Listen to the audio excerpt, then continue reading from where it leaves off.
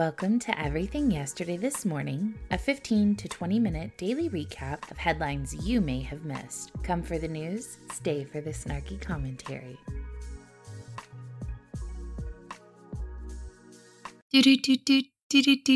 Good morning. Welcome to Monday's edition of Everything Yesterday This Morning. I am your host, literally Heather. I hope you guys had a great week last week. I got caught up with family stuff. As most of you guys know, my mother had brain surgery to have a tumor removed. So that took priority in addition to my job and my kiddos. So I hope that you also had a great weekend. This week for me with Palmetto State Armory, as it's the last full week of the 4th of July sale. It's also the week that the 10 is coming. I'm so excited to put that firearm into people's hands. In the meantime, however, I have a couple deals for you today. The first is a Vortex Strike Eagle Gen 2 rifle scope with a ring mount for only $319.99 after using the discount code STRIKE. You're saving about $300 on this scope. It's crazy.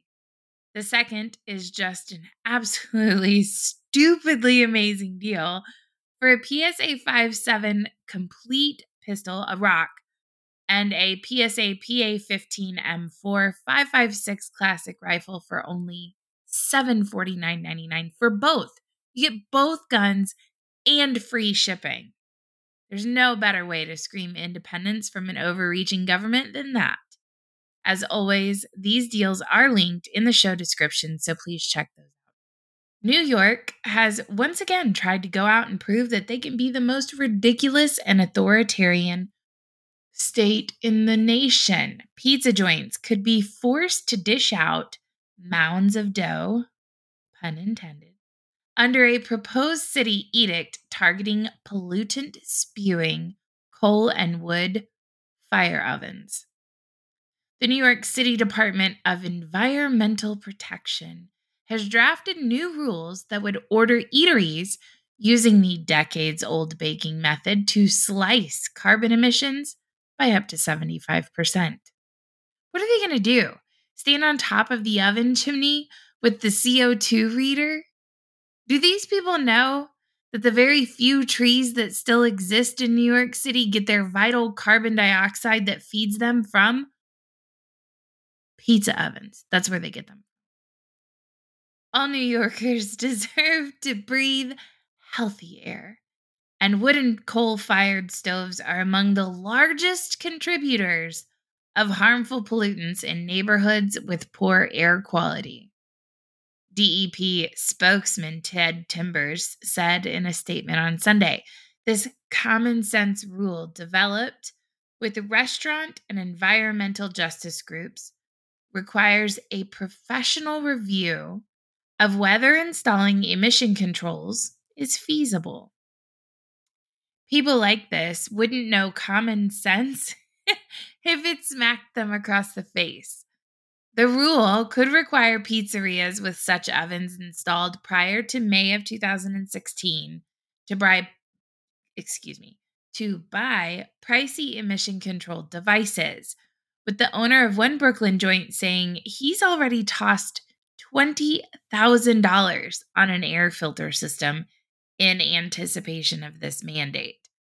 Other iconic pizza joints facing the heat include Lombardi's in Little Italy, Arturo's in Soho, John's of Bleecker Street in Greenwich Village, Patsy's in Turtle Bay and the Upper West Side, and Grimaldi's near the Brooklyn Bridge. Those companies pride themselves on having their pies baked in coal and wood-fired ovens. A city official said that under 100 restaurants total would be impacted. One pizza restaurateur, who requested anonymity, said that these sensitive negotiations are currently taking place with DEP officials on whether to grandfather in or exempt the dozens of coal and wood oven-fired pizza joints from the mandate. He said politicians and bureaucrats should stop messing with their crust. This is an unfunded mandate. It's going to cost us a fortune, not to mention ruining the taste of pizza and totally destroying the product. The restaurateur, who has had a coal-fired oven, fumed. I mean, he has a point. You screw around with the temperature in the oven, you change the taste. That pipe, that chimney, it's that size to create the perfect updraft. Keeps the temperature perfect. It's as much of an art as it is science. You take away the char, the thing that makes the pizza taste great, you kill it. And for what? You really think you're going to change the environment with these little pizza ovens? Under the mandate, restaurants with coal and wood-fired ovens must hire an engineer or an architect to assess the feasibility of installing emission controls devices to achieve a 75% reduction a 75% reduction in particulate emissions. If this report concludes that a reduction of 75% or more cannot be achieved, or that no emissions controls can be installed, it must then identify any emission controls that could provide a reduction of at least 25%, or an explanation for why no emission controls can be installed. The restaurant will be allowed to apply for a variance or a waiver, but must provide evidence to prove a hardship. Because last I checked, this is a free country, and I missed the day that the Department of Environmental Protection became the arbiter of pizza restaurants. Don't you have some private jet owners to chase down or something? The Department of Environmental Protection officials said that the difficulty in drafting practical rules without negatively impacting restaurants, plus the pandemic, delayed action until now. Because everybody has recovered so well at this point, now you can fuck them over with what kind of ovens they have. The department said it consulted with an advisory committee consisting of restaurateurs to come up with the rule. Yeah, sure you did. Because I'm sure so many restaurateurs would be in favor of this. What's worse than a city putting its thumb on pizza? States putting their thumb on your wallet. It turns out that the taxes that states have relied on for more than a century to maintain the roads, you can't see me doing air quotes, but you and I know they haven't done shit with those roads, are generating less each year due to inflation, fuel efficiency, and the rise of electric cars. I don't even know how to begin talking about how the government is complaining that they're not getting enough tax money because of inflation. Fuel efficiency that they have required to save the planet, and the rise of electric cars that they have been shoving down our throats for ages. So, to keep up with those roads and keeping them looking pristine, states are experimenting with various ideas that could replace those taxes. In other words, they're looking at other ways to rob you. In the world that you and I live in, if the amount of money coming in is dwindling, jobs would be cut, contract bids would become way more competitive, expenses would be evaluated and reduced to the bare minimum before you would try to pass cost on to someone else, but not in their world. One proposal that seems to be gaining in popularity, I'm sure it is, would be to charge drivers by the mile instead of the gallon. Goodbye road trips. Hello, rural America. We hate you. Other ideas that have been presented, including taxing electricity from public vehicle charging stations. Another is to tack charges onto door-to-door package deliveries. States are now weighing whether to start making the programs mandatory. I love state and mandatory being in the same sentence. In 2015, Oregon began a pilot program charging motorists by the distance their vehicle travels rather than the gas that it guzzles. To participate, drivers have to plug a device into their vehicle and create an account to capture mileage data.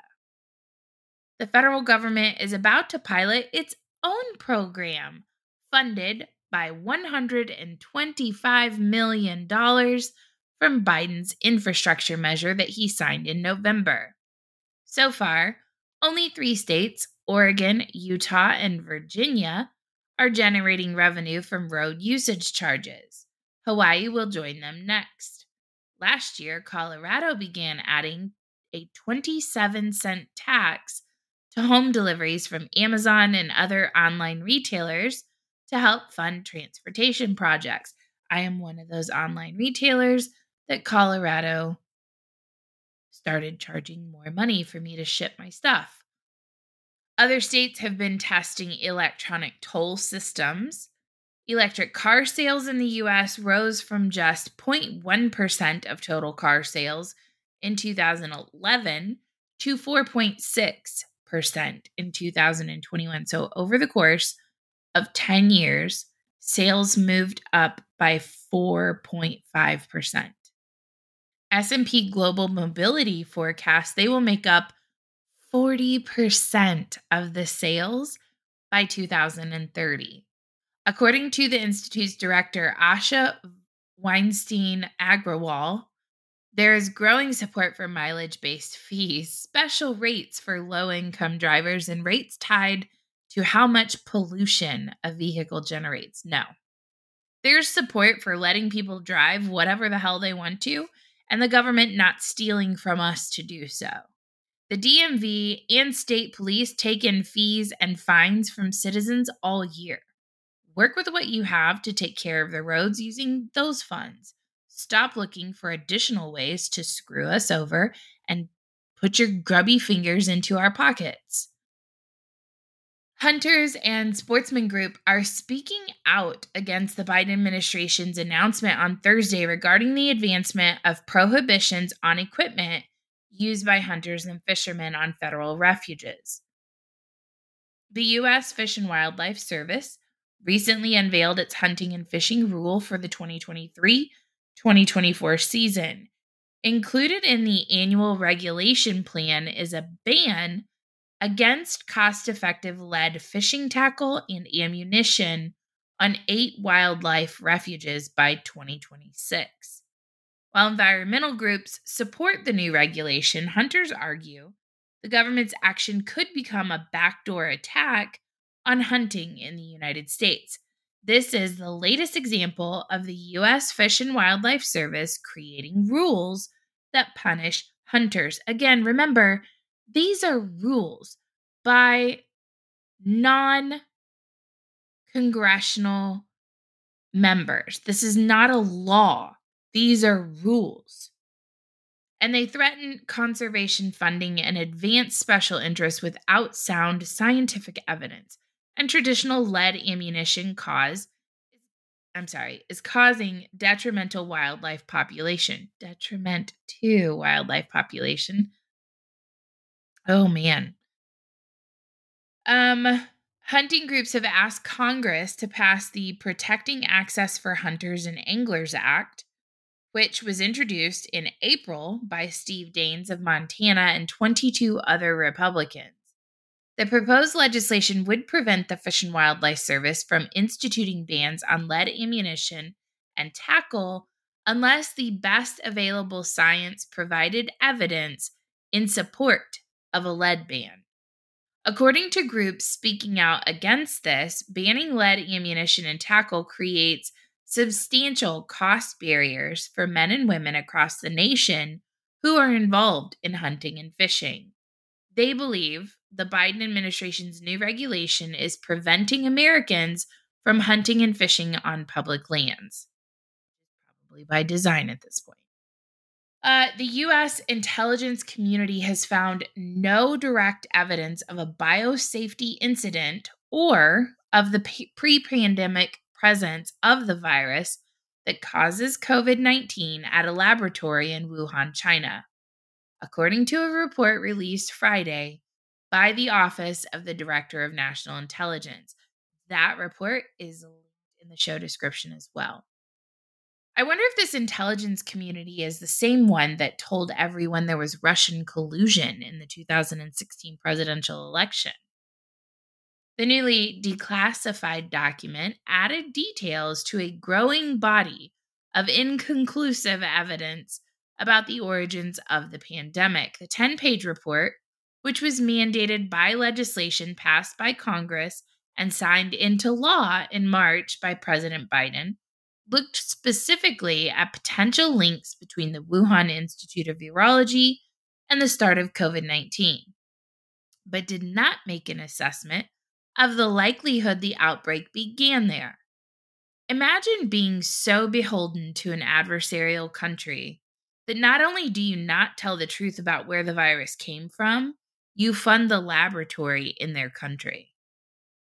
While some lab researchers heightened their risk of accidental exposure to viruses at Wuhan through insufficient safety precautions, and, quote, several fell ill in the fall of 2019, the report found U.S. intelligence agencies remain divided on whether the pandemic began through natural transmission or by accident. The report notes that some scientists at the Institute genetically engineered coronaviruses through common practices, but there was no information indicating such work was done on the virus that causes COVID-19. Almost all the agencies studying this issue assessed the virus, quote, was not genetically engineered, it said. Well, almost all is practically everyone, so the science must be settled then. Shut up. Stop asking why we're still giving your money that we're stealing from you to genetically modify and engineer viruses in other countries so that we can infect you with them if we think there are too many of you.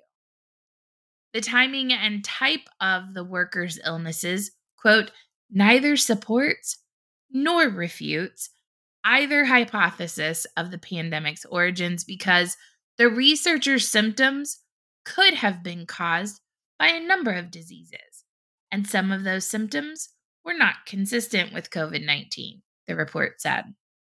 Do you hear the words coming out of my mouth? Like Chris Tucker right now. They were working on this. They got sick. But that doesn't support the hypothesis that the pandemic originated there. Like, this is the same scientific method I was taught in school, right? China has consistently denied that the virus originated in the Wuhan lab, and a spokesperson for its foreign ministry previously accused the U.S. of a politicization of origin tracing. Because we should believe everything China says, right?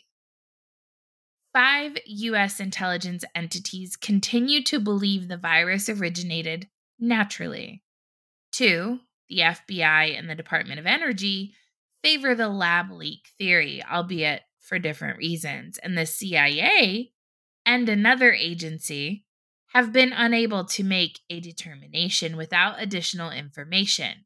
The most alarming thing to come out of the sentence that I just said is that we have way too many intelligence agencies or entities.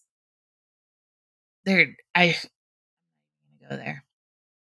One of the biggest banks in Australia is making significant changes to the amount of cash that customers can withdraw and how much money they're allowed to spend on a daily basis using their debit cards. Westpac is reportedly restricting the amount of cash that customers can pull out of ATMs to 1,000 Australian dollars per day, which is about 667 US dollars. In addition, the bank is setting a maximum amount that people can spend using their debit card.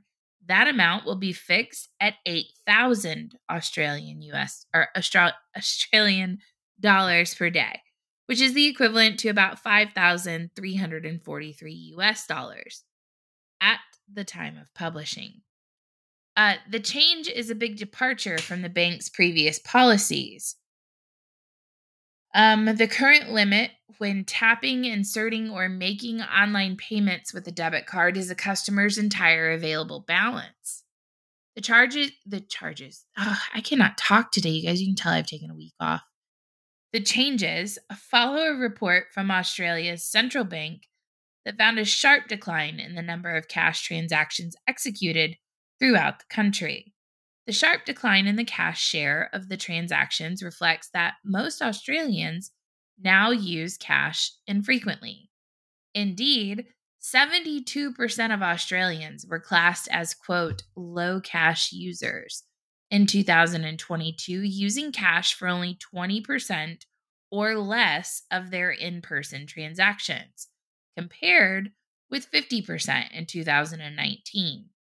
By contrast, high cash users who use cash for 80% or more of their in person transactions now represent only 7% of Australians, a number that's halved between 2019 and 2022. Also, just over half of respondents did not use cash at all during the survey, compared to 1/3 in 2019. 1 in 20 participants used cash for all in person transactions in the 2022 survey, compared with 1 in 10 in 2019. It'll be interesting. I'd be interested to know those numbers for the United States, to be honest with you. In a moment of irony for all ironies, Nancy Pelosi said in an interview broadcast on Sunday that Supreme Court justices should have term limits and left the door open for expansion of the 9-justice court. Pelosi was on Inside with Jen Psaki on MSNBC and said there certainly should be term limits for the justices. That's rich coming from a woman who has been in Congress since I was 4 years old. Here we have a body chosen for life, never have to run for office, nominated, confirmed for life with no accountability for their ethics or behavior. Now, some would argue and say that Nancy has to be reelected and therefore is held accountable. But when you're filthy rich and representing the 8th wealthiest district in the country as of 2014, I feel like you tend to stick together and shut out anyone who might threaten that wealth. Pelosi's comments come a year after the Supreme Court's decision in Dobbs v. Jackson to overturn, they always say overturn. They sent Roe v. Wade back to the states. So I'm not saying overturned. They sent it back to the states for the states to decide how to handle it. And federal abortion protections, handing abortion regulation over to the states, which is what I just said. Sorry. The nation's highest court has come under scrutiny in the wake of the Dobbs decision and recent reports about financial disclosures from Justice Clarence Thomas and Samuel Alito have raised questions about the court's ethics standards as the justices weigh in on divisive national issues. If nothing else, there should be some ethical rules that would be followed, Pelosi said. The court's approval rating dropped to a record low in a recent Quinnipiac University polling that found that just 30% of registered voters approved of the Supreme Court. Pelosi said on MSNBC that it's shameful how Thomas and Alito have been so cavalier about their violations of what would be expected of a justice of the Supreme Court. She added of the approval rating that 30% seems high. Nancy isn't the pot calling the kettle black on being cavalier about violations, thumbing her nose as she makes another stock trade for millions of dollars while the average American is trying to decide how they're going to feed their families. And the reason that 30% seems so high to her is because Congress is sitting at 18%. She can't imagine what that 30 looks like. The former speaker was less definitive about a possible expansion of the court, but said it's a discussion. It's been over 150 years since we've had an expansion of the court. It was in the time of Lincoln that it went up to 9. So the subject of whether that should happen is a discussion. It's not, say, a rallying cry, but it's a discussion, Pelosi said. That is your Monday edition of Everything Yesterday This Morning. Thank you guys for joining me today. Please don't forget to check out the links for Palmetto State Armory. And with that, I will see you guys tomorrow. You guys take care. Have a great day. If you like today's show, be sure to subscribe and turn on notifications so you never miss an episode. Also, please don't forget to check out shouseinthehouse.com, and never forget that free men do not need permission from any government. Have a great day.